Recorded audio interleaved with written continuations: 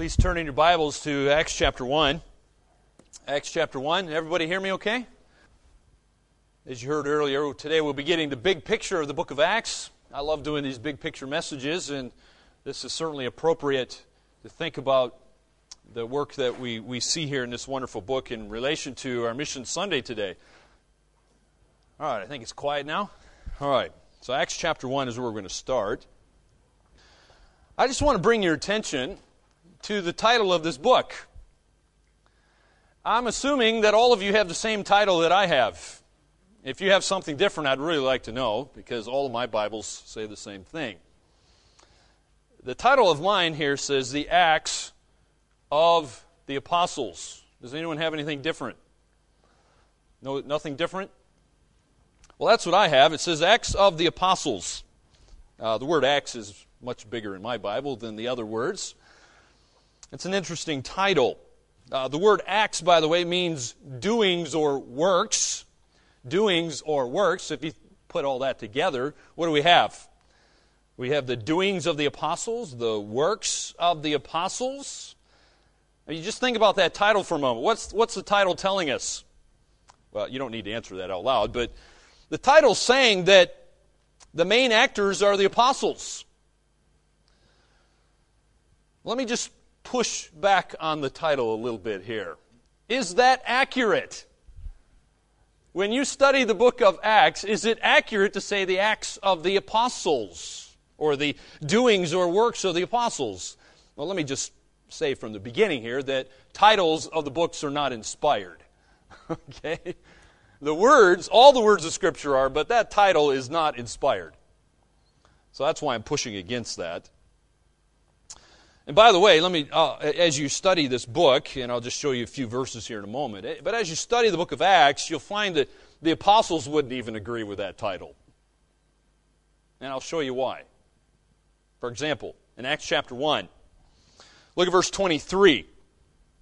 Acts chapter 1, verse 23. You tell me, as you read Scripture, let Scripture speak for itself, who is the main actor here? Verse 23 says, they put forward two. By the way, this is post-Judas' death. All right? Judas died, and they're trying to pick another apostle.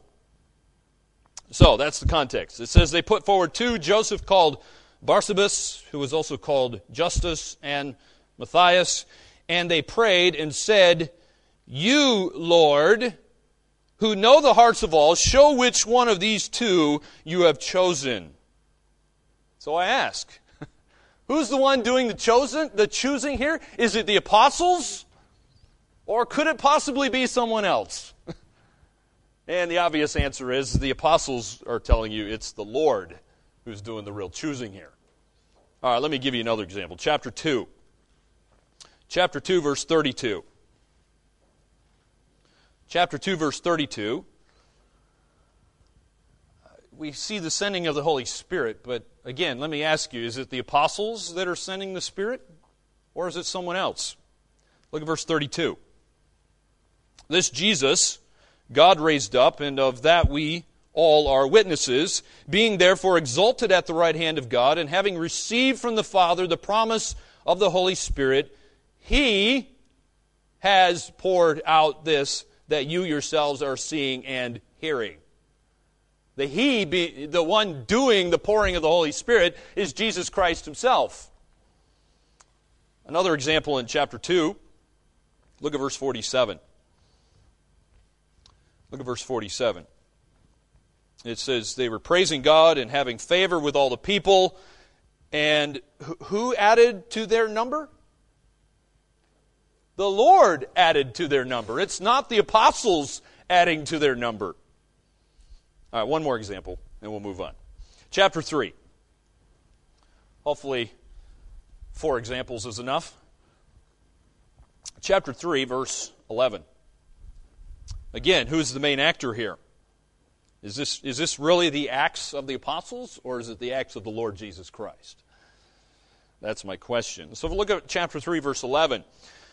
While he clung to Peter, this is Peter, he's speaking in Solomon's portico here, and so it says, while he clung to Peter and John, all the people utterly astounded, ran together to them in the portico called Solomon's. And when Peter saw it, he addressed the people. Here's what Peter says. Men of Israel, why do you wonder at this, or why do you stare at us as though by our own power or piety we have made him walk? The God of Abraham, the God of Isaac, and the God of Jacob, the God of our fathers, glorified his servant, Jesus, whom you delivered over and denied in the presence of Pilate when he had decided to release him. But you denied the holy and righteous one and asked for a murderer to be granted to you, and you killed the author of life, whom God raised from the dead. To this we are witnesses. And his name, by faith in his name, has made this man strong, whom you see and know, and the faith that is through Jesus has given the man this perfect health in the presence of you all. So who did the healing? Not the apostles. It's Jesus doing the work. So, you may not be as radical as me, but I've actually gone into some of my Bibles and crossed out the word apostles and put Jesus Christ there. You don't have to do that. I'll still love you if you don't. But what are we seeing here? We're seeing Christ doing the healing. It's Christ who's adding to his church. It's Christ who's the one who sent the Holy Spirit, and Christ is the one who chose the 12th apostle. So what are these passages doing? They're proving that Christ is still building his church.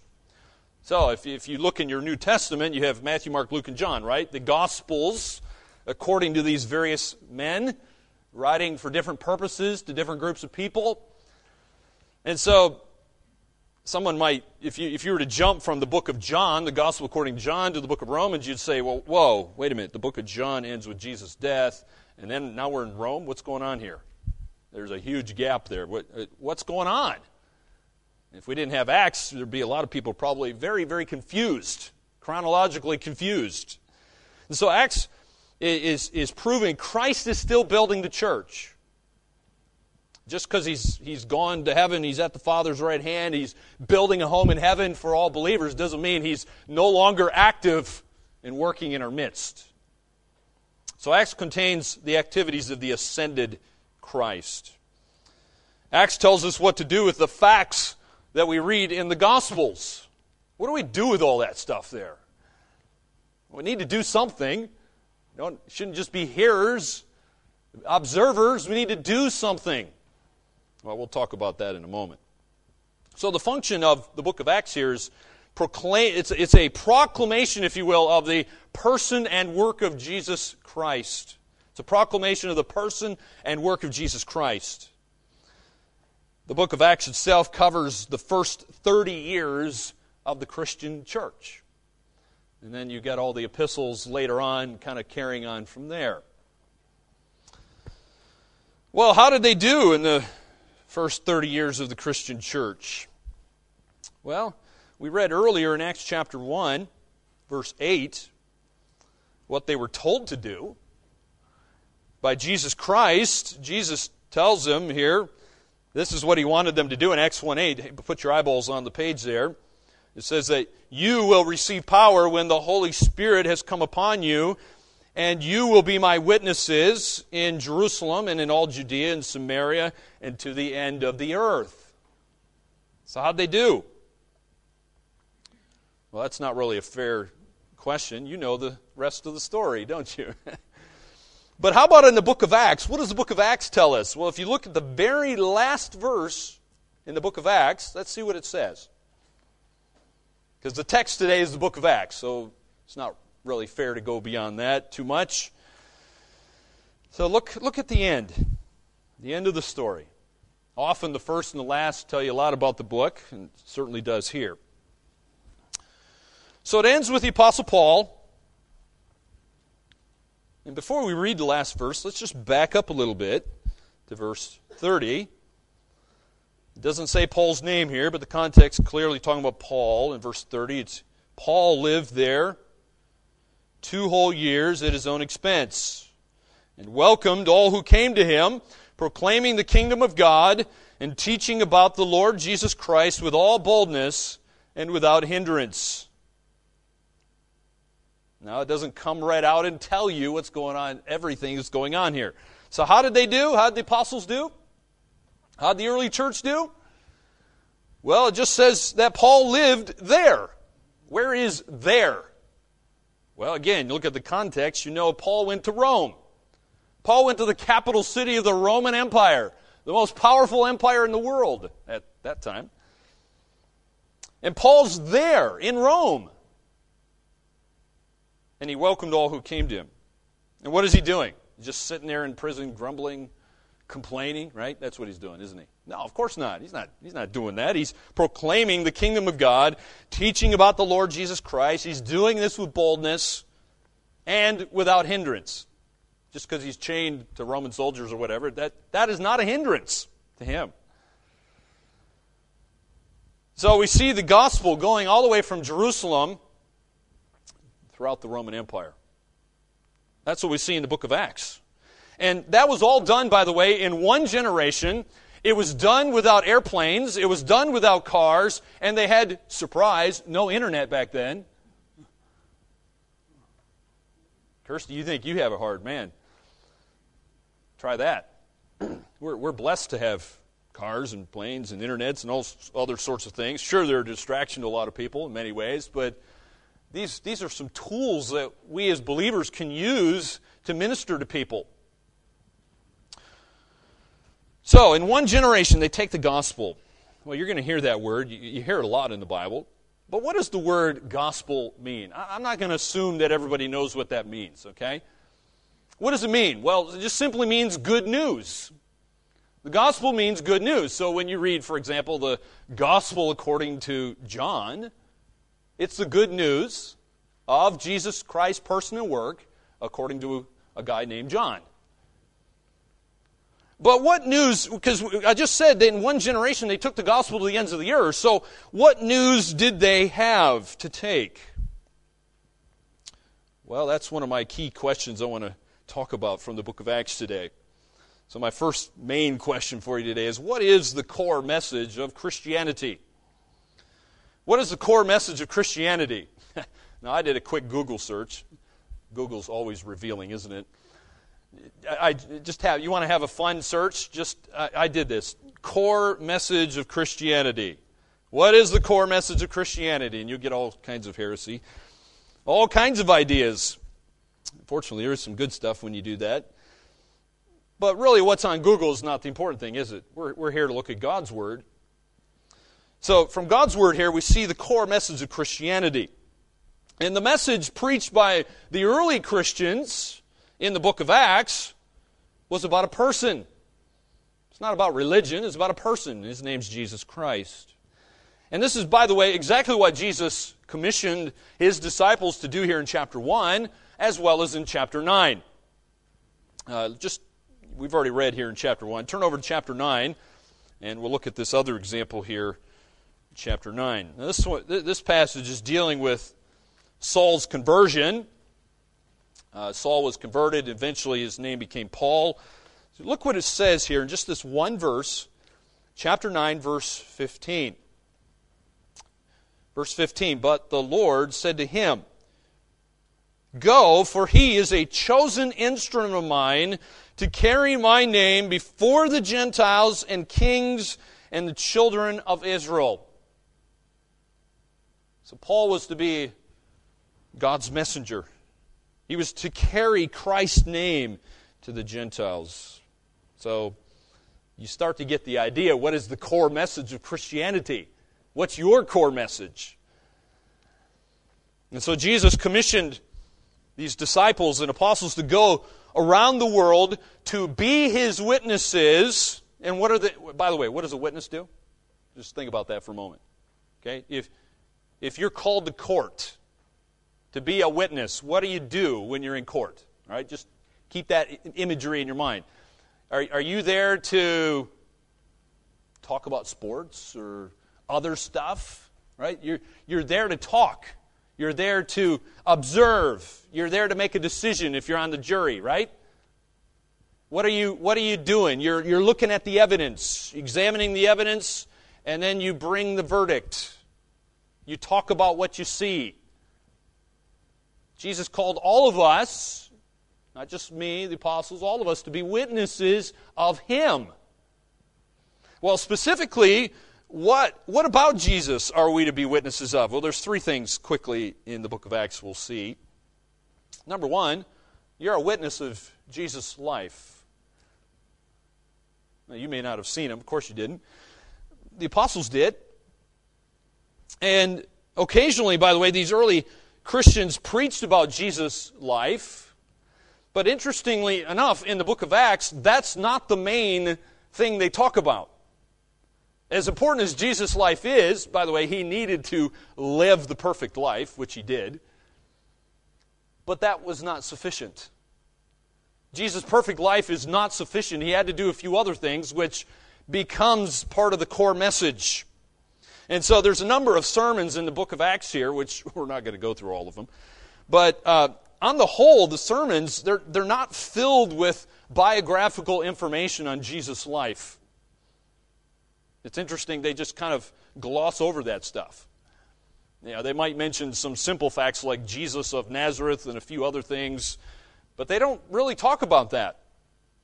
One of the things they do mainly talk about, though, is Jesus' death. Many times these early Christians talked about Jesus' death and its significance. For example, look at chapter 4.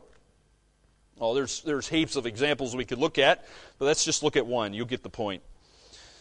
Acts chapter 4.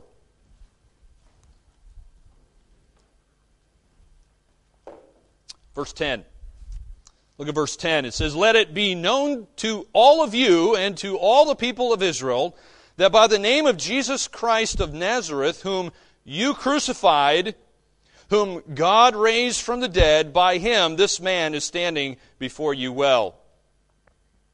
So what are they talking about here? They're talking about Jesus, of course. Notice Jesus' death is mentioned here.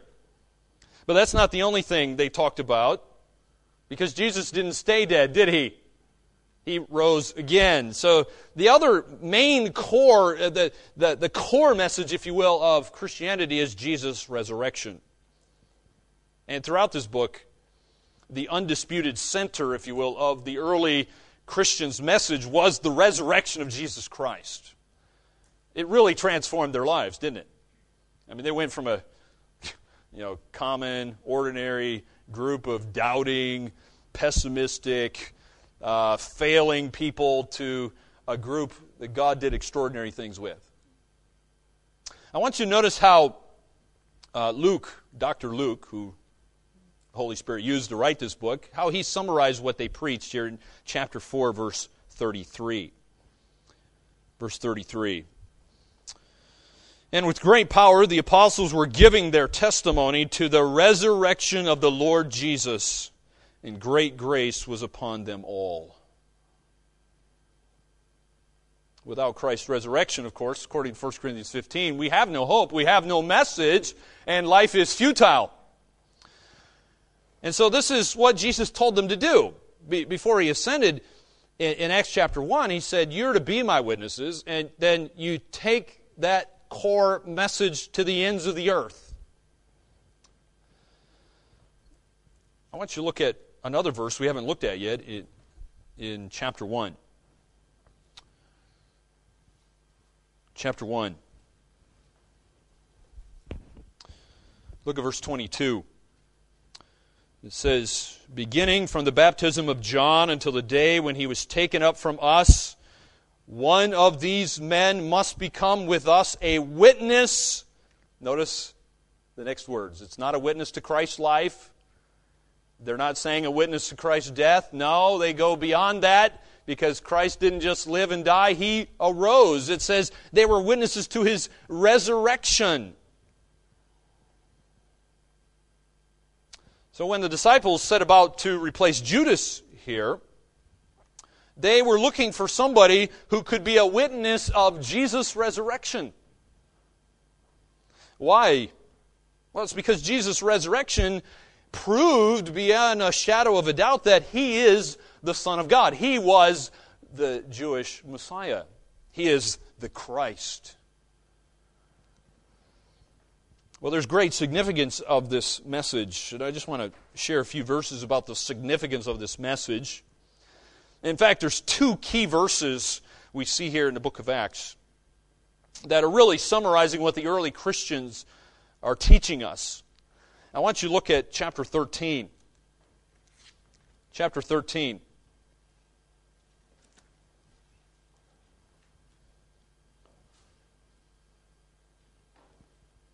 Look at chapter 13, verse 39. Verse 39, which says, "By him everyone who believes is freed from everything from which you could not be freed by the law of Moses." This is a key truth we see throughout Scripture. What's the point? Right? Why am I even bothering to read that to you? Here's the point.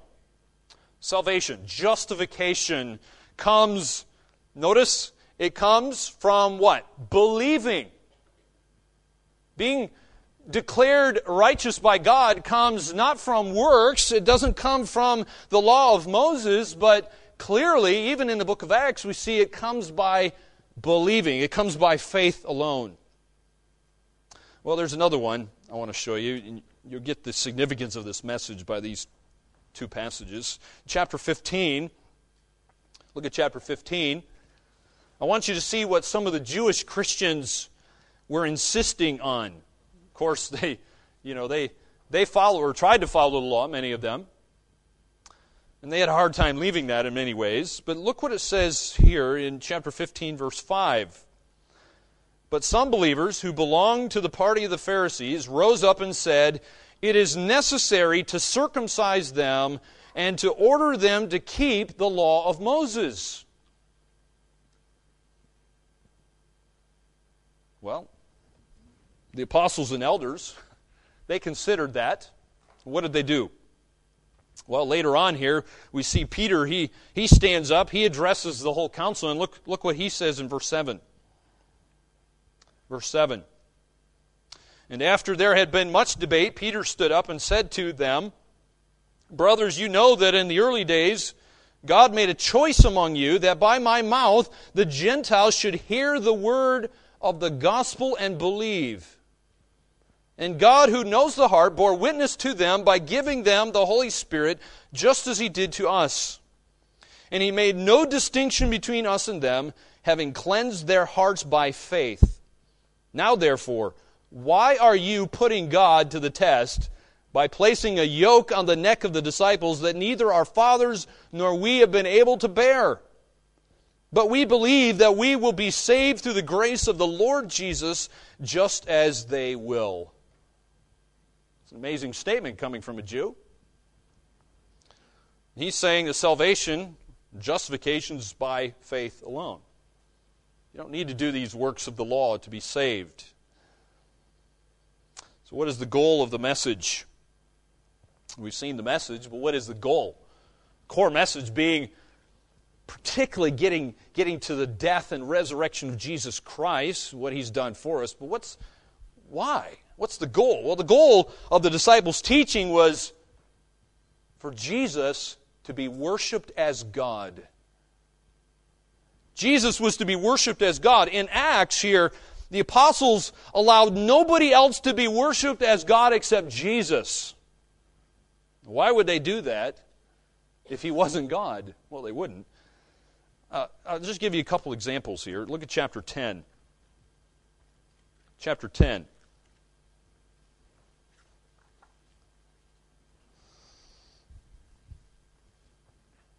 They had every opportunity to take the glory, to take the worship. But in Acts, you don't see them doing that. For example, here in chapter 10, we have this whole amazing story of Peter receives a vision, Cornelius receives a vision, God brings them together. But let's just focus on a few verses here in chapter 10. Look at verse 25. Verse 25, it says, "When Peter entered, Cornelius met him and fell down at his feet and worshipped him. But Peter lifted him up, saying, 'Stand up, I too am a man.'" He's deferring the worship because Peter knows he's not God. Well, Peter's not the only one doing that in the book of Acts. Look at over chapter 14. Chapter 14.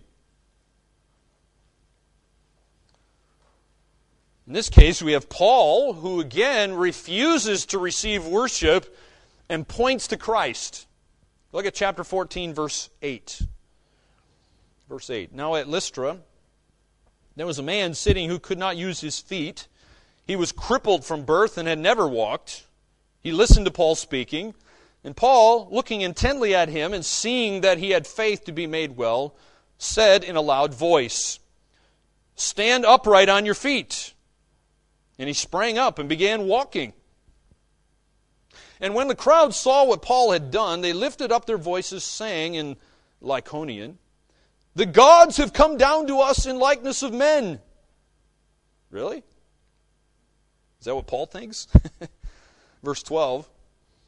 Barnabas, they called Zeus, and Paul Hermes, because he was the chief speaker, and the priest of Zeus, whose temple was at the entrance to the city, brought oxen and garlands to the gates and wanted to offer sacrifice with the crowds.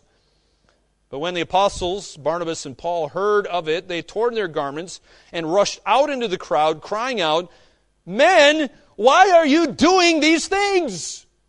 We also are men of like nature with you, and we bring you good news that you should turn from these vain things to a living God who made the heaven and the earth and the sea and all that is in them.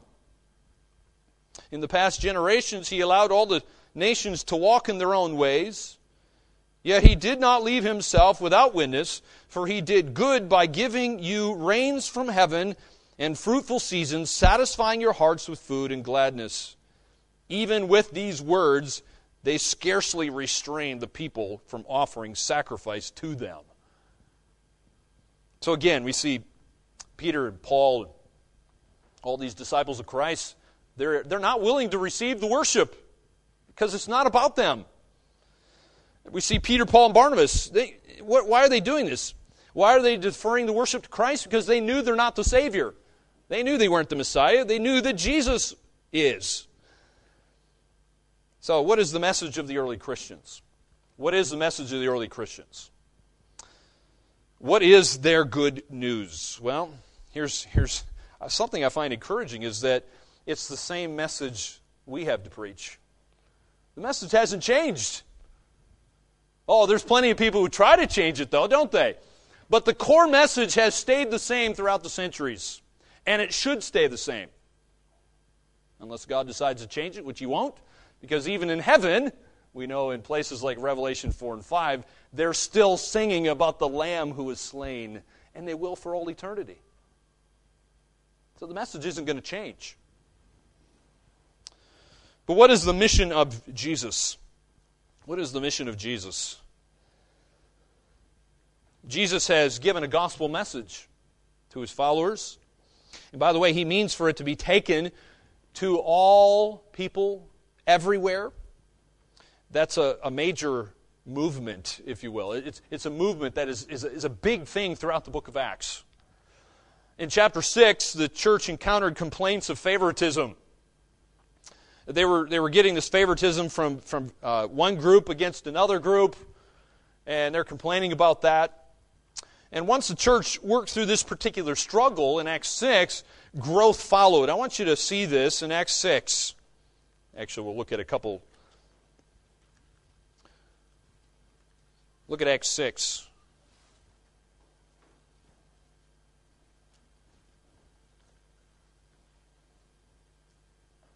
Verse 7.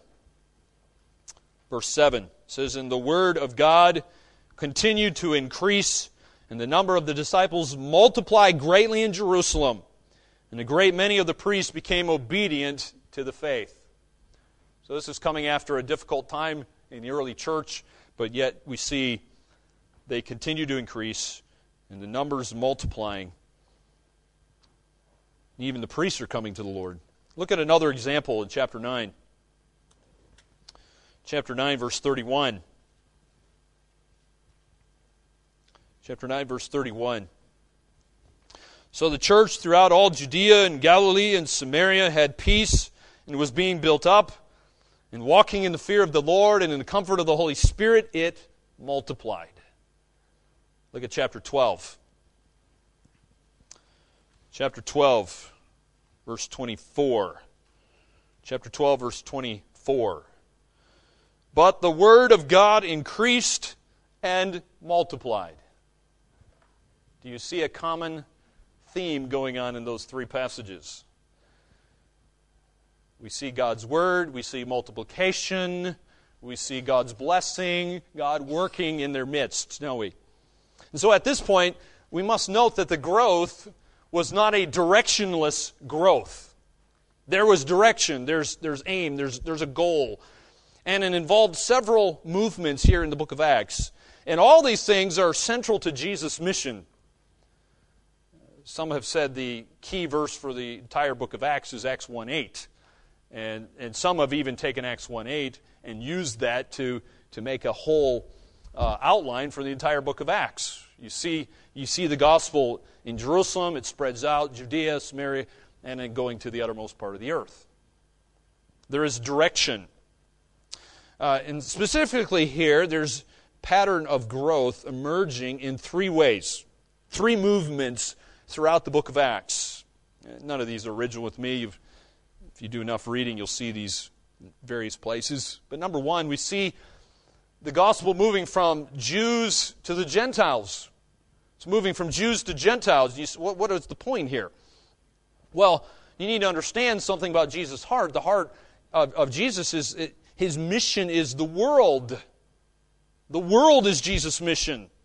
In the first chapter, Jesus commissioned his apostles to preach this good news to all the peoples of the earth. Not just the Jews, not just the Hebrews. In Acts 1:8, it mentions Jerusalem, Judea, Samaria, and the end of the earth. And then in chapter 10, turn over there to chapter 10. In chapter 10, we see Peter preached to a Gentile. Ooh. Now, that may not be significant to you. By the way, a Gentile is just a non-Jew. Just think of it as this person's just a non-Jew, someone who's not a Jew. And he's told to go preach to this Gentile, this non-Jew by the name of Cornelius. Look at chapter 10, verse 44. Chapter 10, verse 44. While Peter was still saying these things, the Holy Spirit fell on all who heard the word, that's the word of God, and the believers from among the circumcised who had come with Peter were amazed because the gift of the Holy Spirit was poured out even on the Gentiles. So we see this movement here. Particularly a great example here in chapter 10. The movement going from the Jews to the non-Jews, to the Gentiles. Let's look at another example quickly in chapter 13. Chapter 13. Who do we often think of as the apostle to the Gentiles? Usually we think of Paul, don't we? Not Peter. So look at chapter 13, verse 44. Chapter 13, verse 44.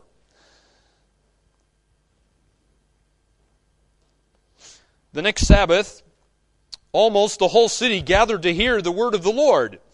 But when the Jews saw the crowds, they were filled with jealousy and began to contradict what was spoken by Paul, reviling him. And Paul and Barnabas spoke out boldly, saying, "It was necessary that the word of God be spoken first to you, since you thrust it aside and judged yourselves unworthy of eternal life. Behold, we are turning to the Gentiles, for so the Lord has commanded us, saying, I have made you a light for the Gentiles, that you may bring salvation to the ends of the earth." Praise the Lord. Because I think every one of us sitting here are Gentiles, aren't we? As far as I know. Praise God that that light didn't just stay in Jerusalem or in Israel, but it's spread out around the world. So first of all, we see a movement going on here, which is really showing the heart of Jesus, the mission of Jesus. We see a movement from the Jews to the Gentiles, but there's a second big movement we see in Acts. It's going from Peter to Paul. From Peter to Paul. Well, on a human level, that is, the two dominant figures in the book of Acts are Peter and Paul. Of course, as I said earlier, Jesus Christ is the the main dominant figure overarching all of these people here. But early in the book of Acts, Peter's the one who is dominating the book until Paul comes along.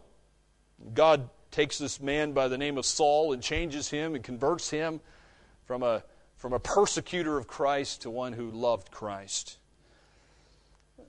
Paul's introduced to us in chapter 8, but he's not called Paul there, he's called Saul. And then in chapter 9, if you would turn there, we see his conversion here in chapter 9, which we're not going to read the whole thing, but let me just read to you verse 15. Chapter 9, verse 15. But the Lord said to him, that's Paul, or Saul, go, for he is a chosen instrument of mine. Sorry, that's not Paul. Talking about the guy who the Lord sent, Ananias. And he tells him, go, for he, that's Paul, is a chosen instrument of mine to carry my name before the Gentiles and kings and the children of Israel. So we see this movement from Peter to Paul. We see a movement from the Jews to the Gentiles. But there's a third big movement we see here, and this one's geographically speaking. We see a movement going from Jerusalem to Rome. The fact, by the way, that Acts is set in Jerusalem at the beginning of the book, and at the very end of the book it ends in Rome, is significant. And you say, why is that significant? Well, I've put a map up here for you. You can get an idea of the Roman Empire. It was big for those days. Remember, no cars, no planes, no internet, none of that kind of stuff. You have to understand, you'll see Rome right there in the middle of Italy. It's kind of in the middle, isn't it? Rome was the center of the known world. And eventually Paul comes to Rome, and as a result of Paul's presence in Rome, people were talking about the church. The Bible even says that some of Caesar's household was saved. And so in God's redemptive plan, Jerusalem was set aside, and the gospel took root in the Gentile city of Rome, and from there it eventually spread throughout the Roman Empire and then throughout the world. And I want, again, notice how the book ends. Look at the very last chapter. Very last chapter. We didn't read all of these verses, but look at verse 28.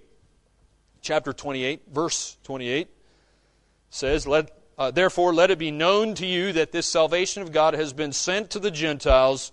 They will listen. And Paul lived there 2 whole years in Rome at his own expense, and welcomed all who came to him, proclaiming the kingdom of God and teaching about the Lord Jesus Christ with all boldness and without hindrance. Well, Acts is presenting an amazing message, but it goes beyond that. Acts presents an incredible mission as well.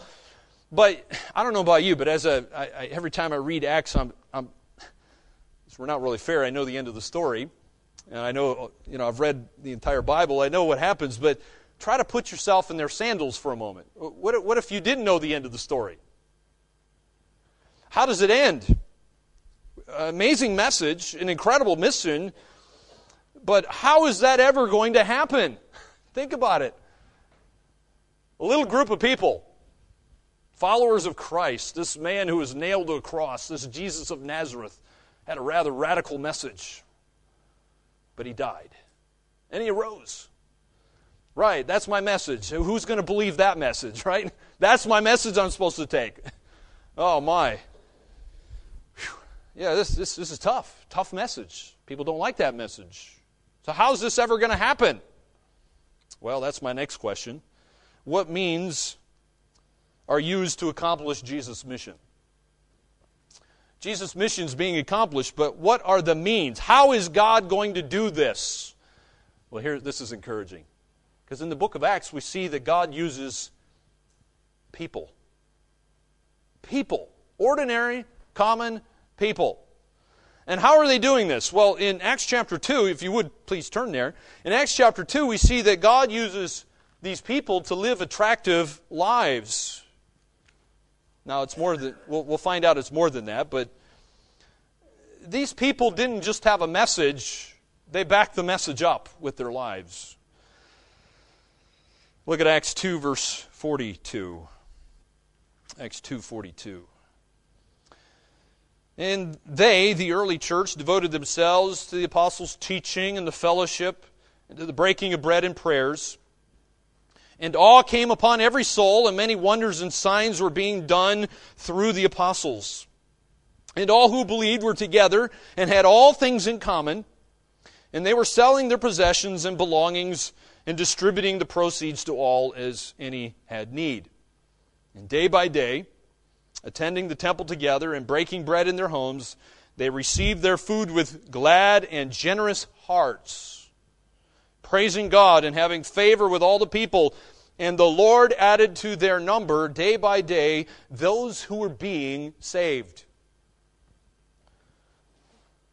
That's a good description of an attractive life.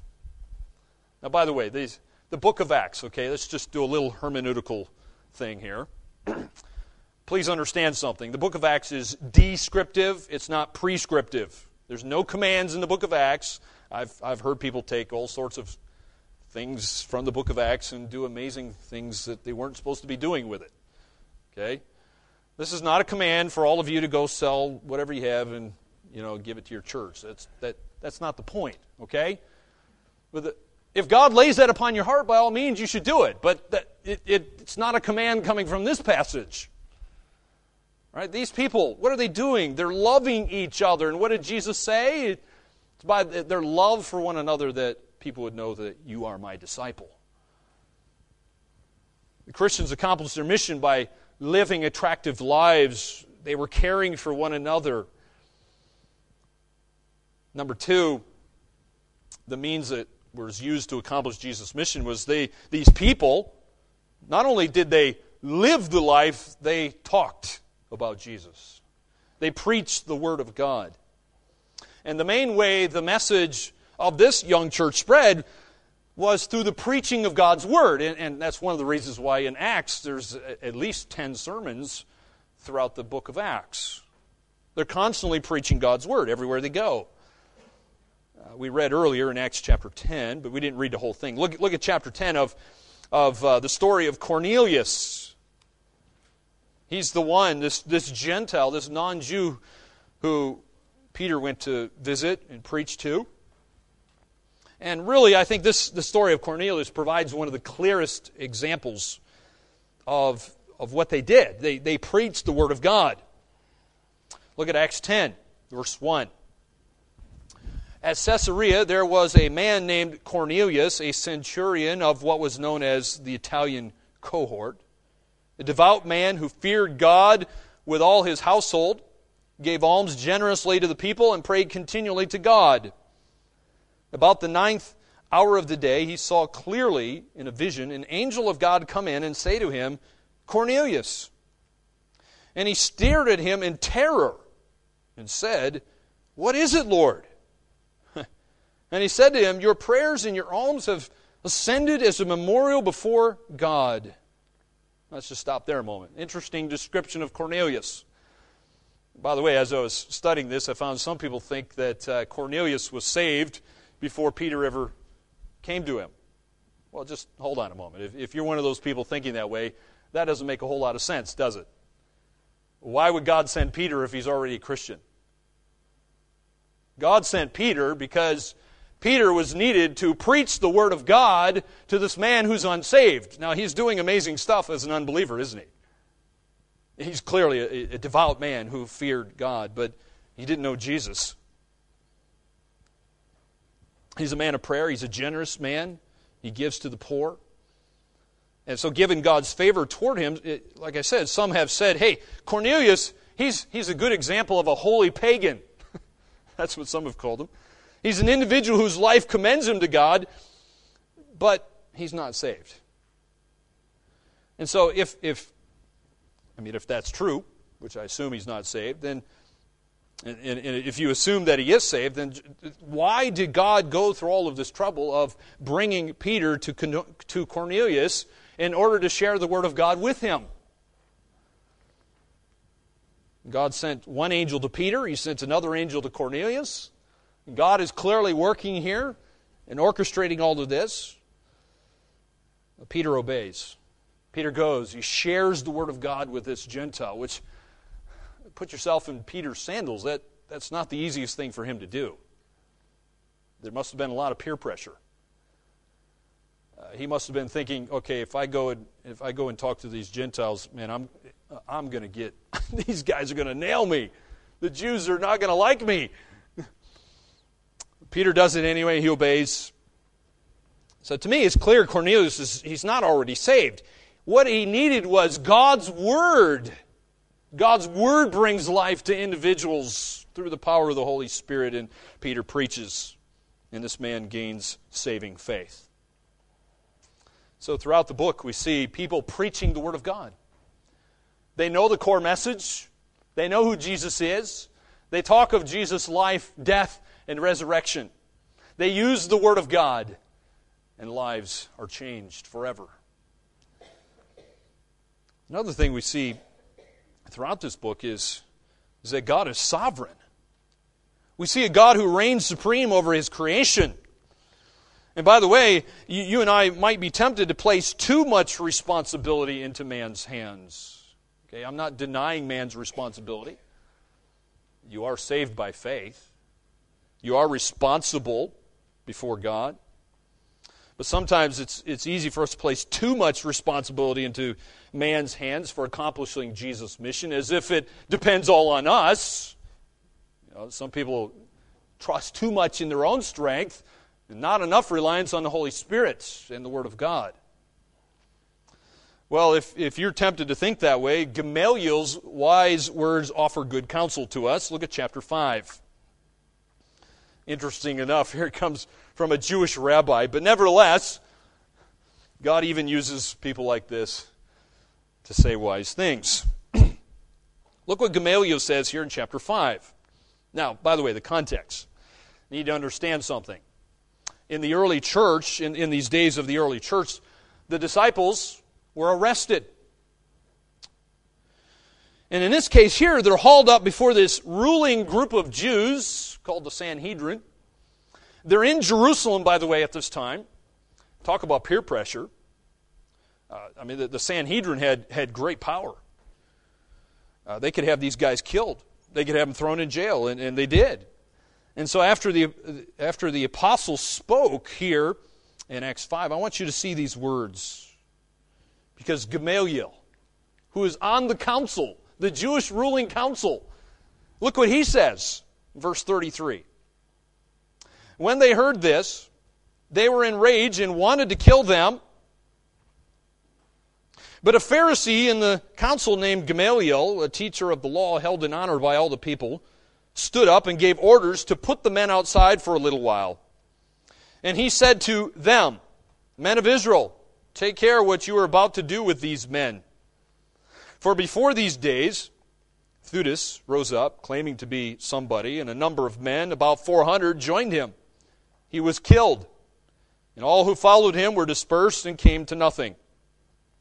And after him, Judas the Galilean rose up in the days of the census and drew away some of the people after him.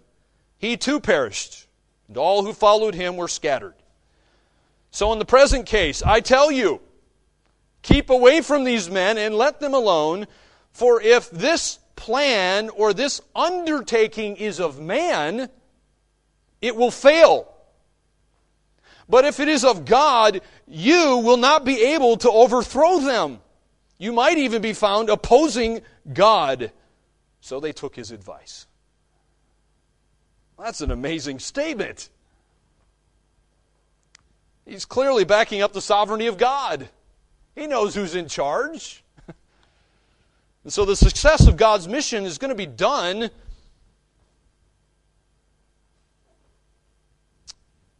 even if you refuse to surrender to Christ and be used of Him. God's going to accomplish His mission one way or another. And so, in a very important sense, it's really not left up to us. Okay, it's very easy for us. We could complain about the size of our churches and how little money we have and how are we going to go to the ends of the earth, and man, Kazakhstan needs more men, more churches, and more laborers, and yes, the laborers are few. We can grumble and complain and look at our glass as half empty, or we can choose to look at it as half full? Are your eyes on man and all the great difficulties we have? Or are you going to get them off us onto a great God? That's what the book of Acts is challenging us to do. So I want to end by thinking about that for a moment, our great God whom we serve. I want to think of a few examples, lest you think it's all dependent on you. Let's look at a few examples here. We have some heavenly jailbreaks in the book of Acts. It'd be very easy to say, oh man, these guys are in jail, there's no hope, oh, woe is me. That's not what they're doing. They're praying for God to do a work, despite the fact that these people are in jail. Look at Acts chapter 12.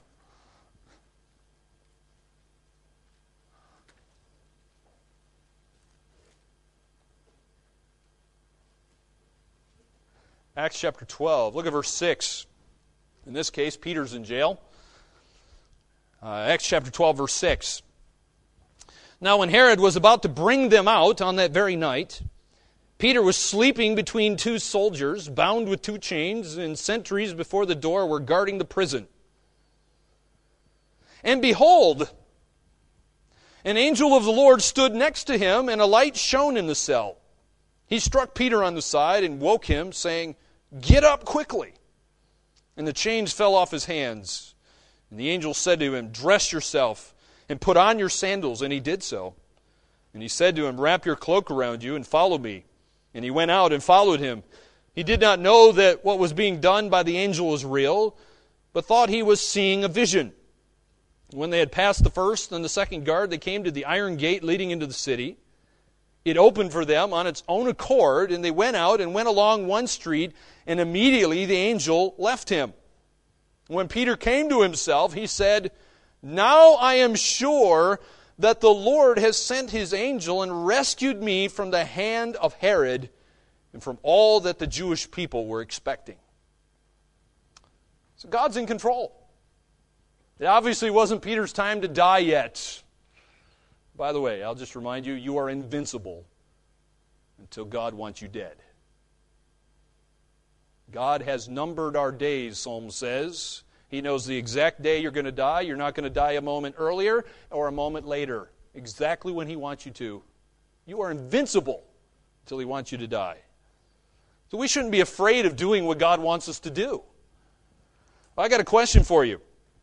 You think about this heavenly jailbreak here. Well, it'd be quite easy for us to despair, to be despondent. I mean, how can we keep from despairing over this huge, massive task to which Jesus has called the church? He's told us to go to the ends of the earth with this gospel, this core message. Just think about this. Jesus has commanded you and me, the church, to spread out, not to stay in Jerusalem, to go to the ends of the earth, and that is a huge task, is it not? Despite the facts we have planes and cars and internet and so forth. But let me ask you, what stops us from giving up? Well, maybe you have given up. Maybe you've given up and you think, man, this is a huge task. How am I going to do this? Well, some of you have heard me say, how do you eat an elephant? You eat an elephant one bite at a time, right? How do you climb Mount Everest? One step at a time. Right? Just one foot in front of the other. You can look at the huge thing and get depressed and say, that ain't going to happen. You can give up, or you can say, well, I can take the next step. I can do the next thing that God wants me to do.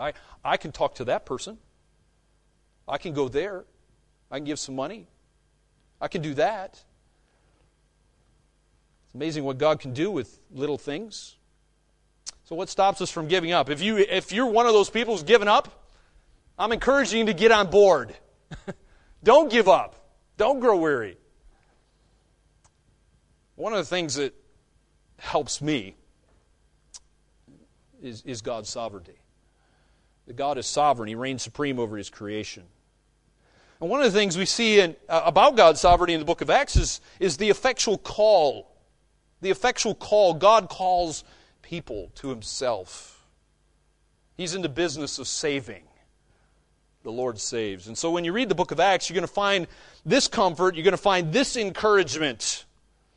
And so my friend, I consider you all my friends, Are you weary? Are you discouraged? Are you tired? Have you given up? Are you thinking about giving up? Well, then I want you to listen to God's Word. I want you to see in God's Word what He has to say. That God speaks. And when God speaks, there's power.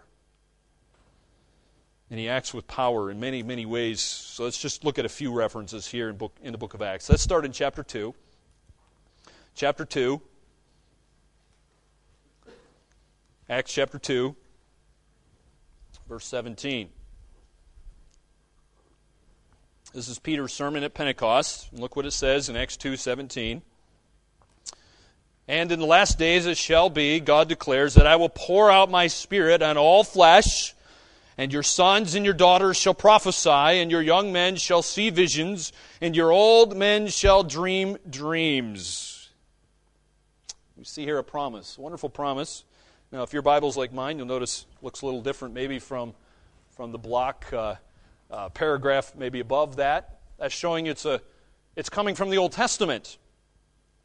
This is coming from the Old Testament. It's a promise that God would pour out His Spirit. And what's going on here? This is Pentecost. The Holy Spirit comes here, right? The Holy Spirit pours Himself out on these men and uses them in great ways. What ends up happening? Well, God calls people to repentance. Look at verse 38. God calls people to repentance here in verse 38. Peter said to them, "Repent and be baptized every one of you in the name of Jesus Christ for the forgiveness of your sins, and you will receive the gift of the Holy Spirit. For the promise is for you and your children, and for all who are far off, everyone whom the Lord our God calls to Himself." God is still calling people to Himself. He hasn't stopped that, by the way.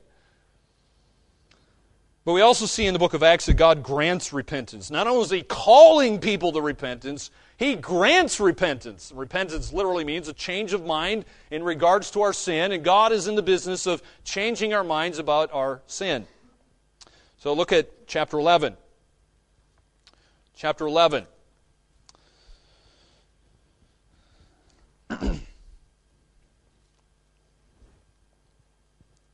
Here's Peter reporting to the church. Chapter 11. Look at verse 8.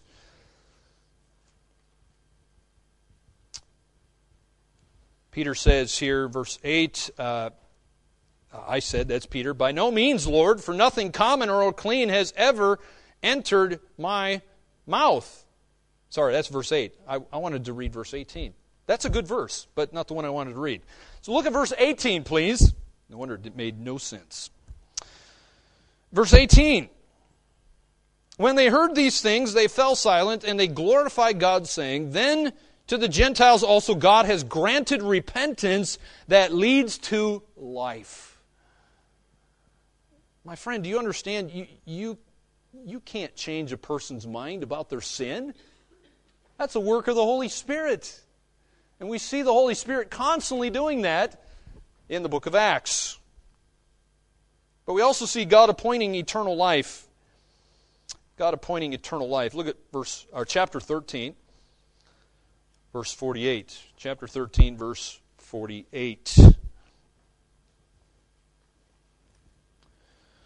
"And when the Gentiles heard this, they began rejoicing and glorifying the word of the Lord, and as many as were appointed to eternal life believed."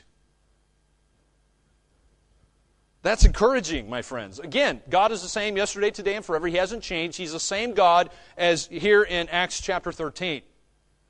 When God appoints someone to eternal life, they will believe. That's encouraging. We also see God opening the door of faith in people's lives in chapter 14. Chapter 14, verse 27. "When they arrived and gathered the church together, they declared all that God had done with them and how He had opened a door of faith to the Gentiles." So again and again, we see God opening doors. Sometimes He shuts doors. In Paul's case, Paul wanted to go to Asia. God says, "No, you're not going to Asia, Paul. I'm sending you to Europe." Sometimes God leads through closed doors. But we see here God opening the door of faith for these people. But God opens the heart of individuals to respond to the gospel. Look at chapter 16. Chapter 16, verse 14.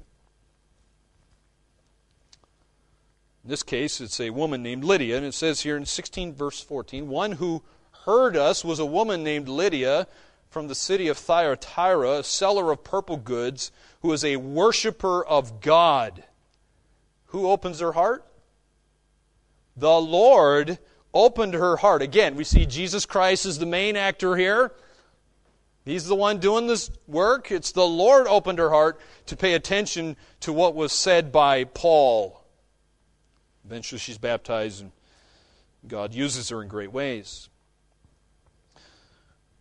I'm not sure what some of you think, but I know this is a controversial thing. But some people, they look at the doctrine of election in the Bible, and sometimes they're discouraged by that.